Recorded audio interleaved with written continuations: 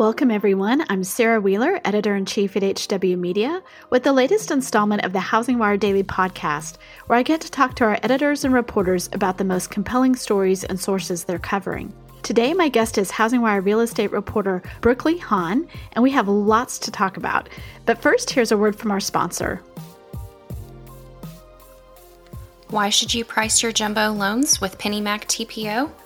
Is it the same great service you've come to expect with their conventional loans? Yes. Is it the competitive pricing they provide? Yes. Is it the fact that after closing they don't sell off your borrowers so that you know they are in good hands? That would also be a yes.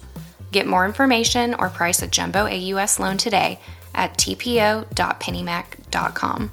PennyMac TPO is a division of PennyMac Loan Services, LLC, Equal Housing Lender. NMLS ID number 35953. Loans not available in New York. Licensed by the Department of Business Oversight under the California Residential Mortgage Lending Act. Conditions and restrictions may apply.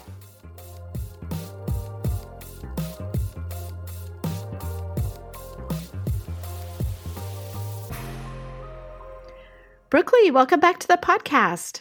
Thanks for having me. No, thanks for joining. You are very busy. You write real estate coverage for both Housing Wire and RealTrends.com, and that's one of our sister sites. So you are hopping. You get to cover a lot of different things, and I'm excited to talk about some of those stories today. Yeah, definitely some really interesting stories these past couple of weeks. Well, the first story I'd like to talk about is drama in the Myrtle Beach real estate scene, which really talks about a Century 21 agent who was not authorized but accessed records and went into the office in the night. Can you tell us what happened there? So, yes, there are two Myrtle Beach Century 21 franchises that have filed a lawsuit against eXp Realty and two eXp Realty agents, one of which is Joel Barber. And prior to the filing of this lawsuit, and earlier this year even, Joel Barber worked as a contract agent for the Century 21, the Harrelson Group, and the Harrelson Group, as well as Century 21 Barefoot Realty, which share an office building in Myrtle Beach, have alleged in their lawsuit that Barber accessed the office building 6 times on various occasions between the hours of 10:30 p.m. and 5:30 a.m., and he was allegedly caught on the Harrelson Group's Ring camera security system. And the lawsuit alleges that Barber, once he was in the office building, then broke into separate agent offices within the building and then hacked into password-protected company computers to steal data, for various leads and different clients that agents at both the Harrelson Group and Barefoot Realty were dealing with. And one of the brokers at Barefoot Realty, as well as the brokers at Harrelson Group, were kind of suspecting this and had seen someone breaking in on the Ring footage that they thought was Barber. And so they kind of discussed this with the police, and early morning hours of February 7th, the police found Barber on Century 21 property and escorted him off the premises. And according to the police report, Barber denied all of the allegations about him breaking in and stealing data. And instead, his reply was that he was just looking for ideas to better improve his team. And we should note that he now works for eXp Realty. Is that correct? Yes, exactly. Since his contract was terminated on February 7th, he has been working at eXp Realty.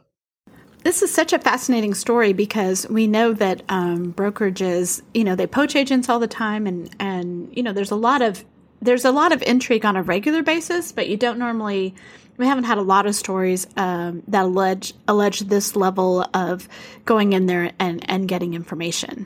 Yeah, it's definitely an interesting story and something that's a bit different. It kind of, in some way, reads a bit like, a mystery novel, I guess. But, right now with inventory so tight and, a lot of agents are kind of getting desperate for leads at times and, doing whatever it takes. And I think this is definitely potentially one of those circumstances. And, it's rather unfortunate, but, there are more agents and realtors right now than ever before, and inventory is at its lowest level on record. So it is an incredibly competitive environment. We've got 1.4 million realtors out there.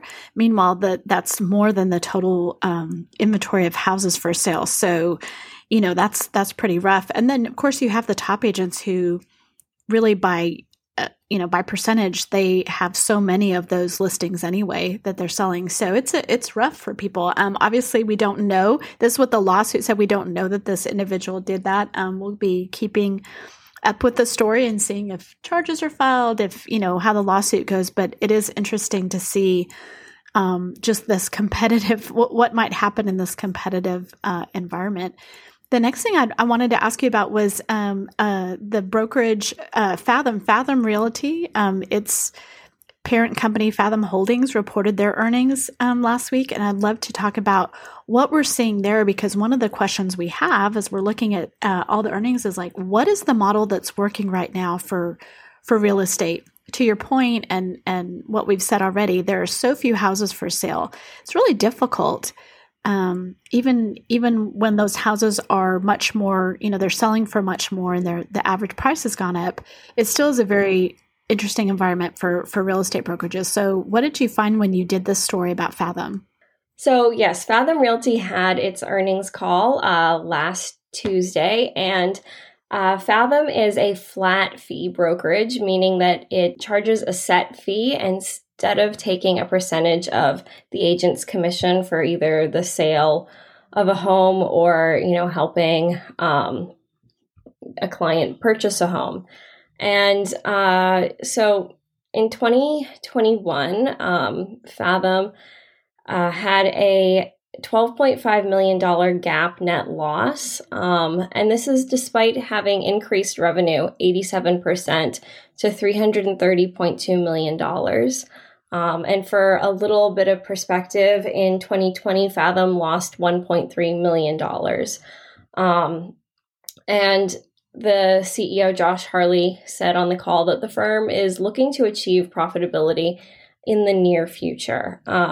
And, as you said, there is, a lot of not necessarily concern, but I guess intrigue in the real estate brokerage space right now about, how are we going to generate profits and revenue this year if inventory stays low, if, we don't sell as many homes and, things like that. And so Fathom is really hoping that and believing that its kind of flat fee model will attract agents who, with higher prices on homes, that means that while they might be earning more, the brokerage they work for or work under is also earning more because they're taking a cut of, their cut. And so with Fathom, it's a flat fee. And so if they're selling homes that are worth more and more, they're keeping, in essence, more of that, their commission that they're earning. And so Fathom is hoping that really brings in more agents. This past year, the agent count grew 48% at Fathom. So, it's definitely possible that this could keep happening and they could be, keep getting more and more agents and then through that increase their profitability. And one of the other things that Fathom is really focusing on is its ancillary services. So it's title insurance, it's mortgage, and kind of its technology sectors. And so Fathom's title firm is currently licensed in 29 states. And although they didn't disclose the exact attach rate, Harley, the CEO, did note that the title firm's quarter four or earnings were equivalent to its earnings for all of 2020. So, clearly, wow. Yeah, clearly the title firm is doing well. It's growing. And, I would also guess that the attach rate is increasing for all of the ancillary services that Fathom has. The attach rate was somewhere between 5 and 6%. They wouldn't really commit to either one of those numbers, but it was somewhere in that. And they're really hoping to increase the attach rate to about 10% in the next 12 to 18 months. And so they're really thinking that this increase in attach rate with a rising agent count will really, lead to an uptick in revenue and then kind of increase profitability.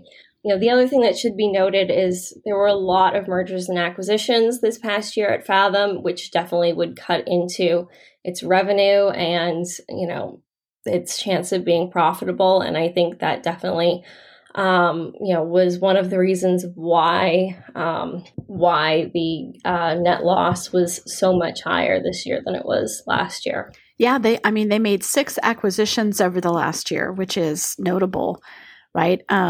So I think that's interesting. I also think your point about the title is so, just on brand for what's going on right now, like as for mortgage companies and real estate companies looking to increase their profits. That's one of the places that they can look, right? And it makes it's such an ancillary, it's such a good fit for both mortgage and real estate that we're seeing that more and more and really seeing the benefits of that for the companies who have expanded into title.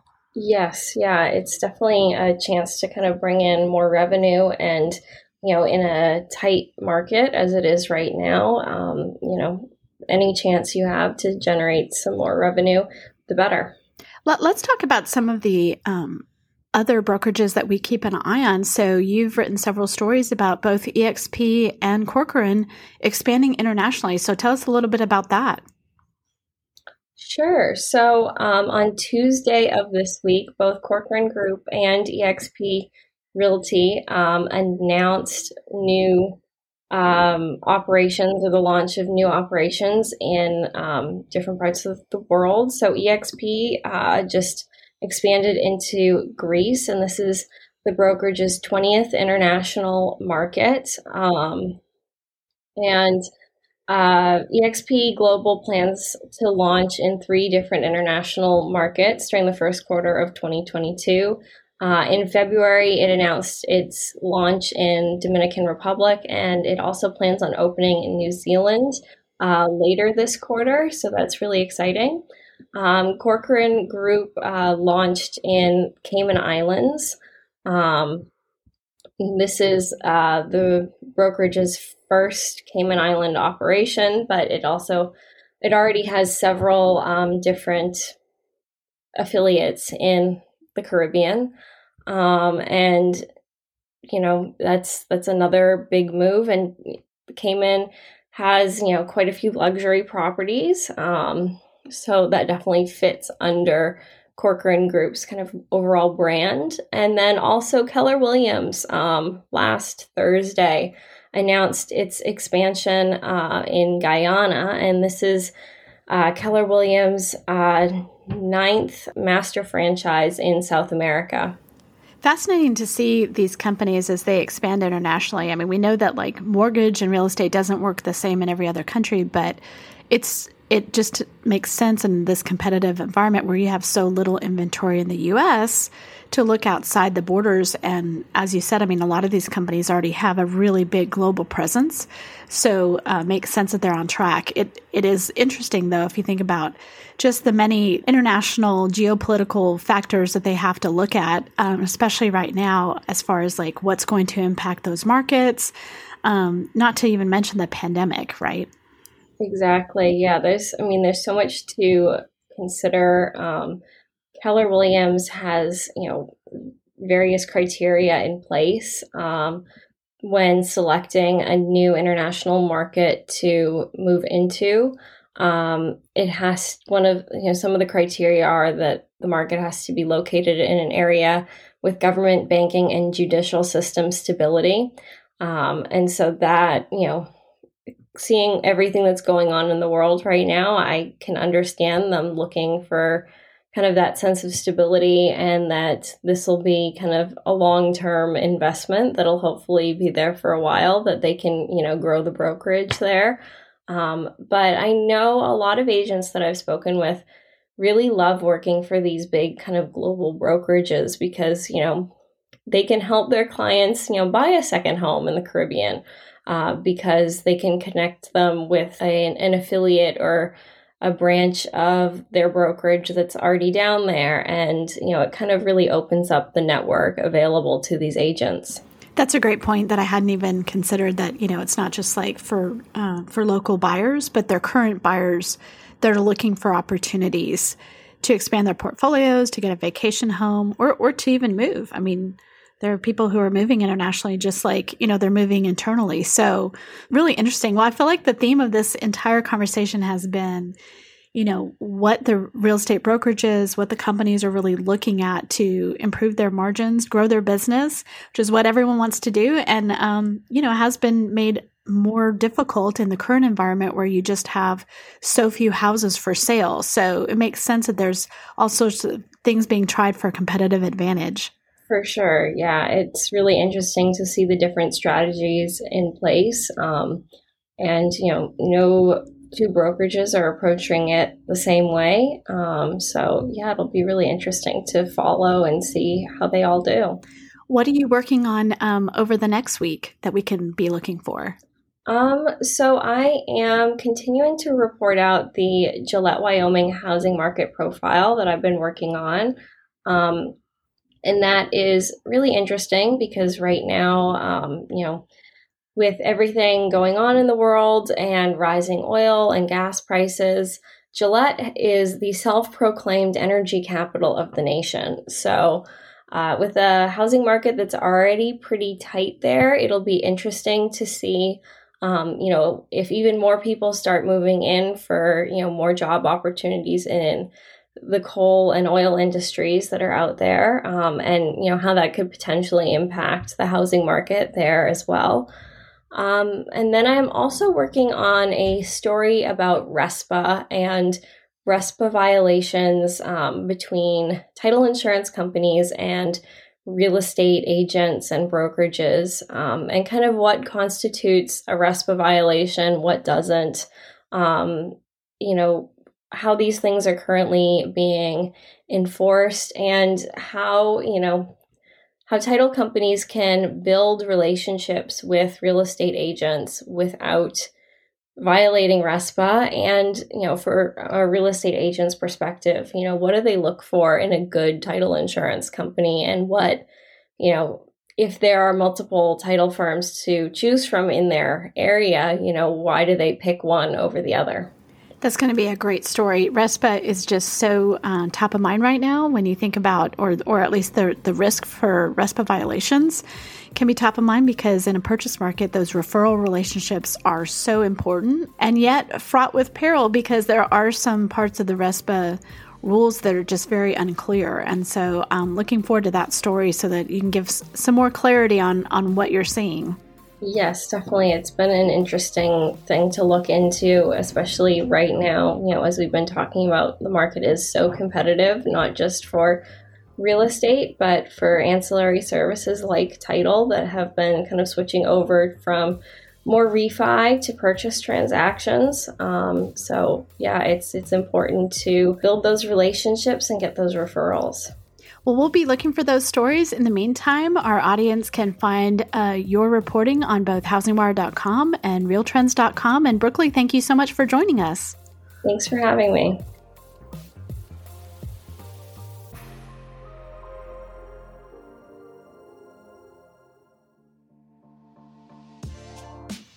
Looking for more insight into what will happen in 2022? Or maybe you need more information on what in the world is happening with the federal regulators. Or you could just be looking for information on how to stay competitive as the industry shifts to a purchase-focused market. Our HW Plus Premium membership comes with all of this insight and more. With your HW Plus membership, you'll get at least 5 HW Plus articles a week that dive deeper into the daily news to help you confidently make business decisions. To join, go to housingwire.com/membership.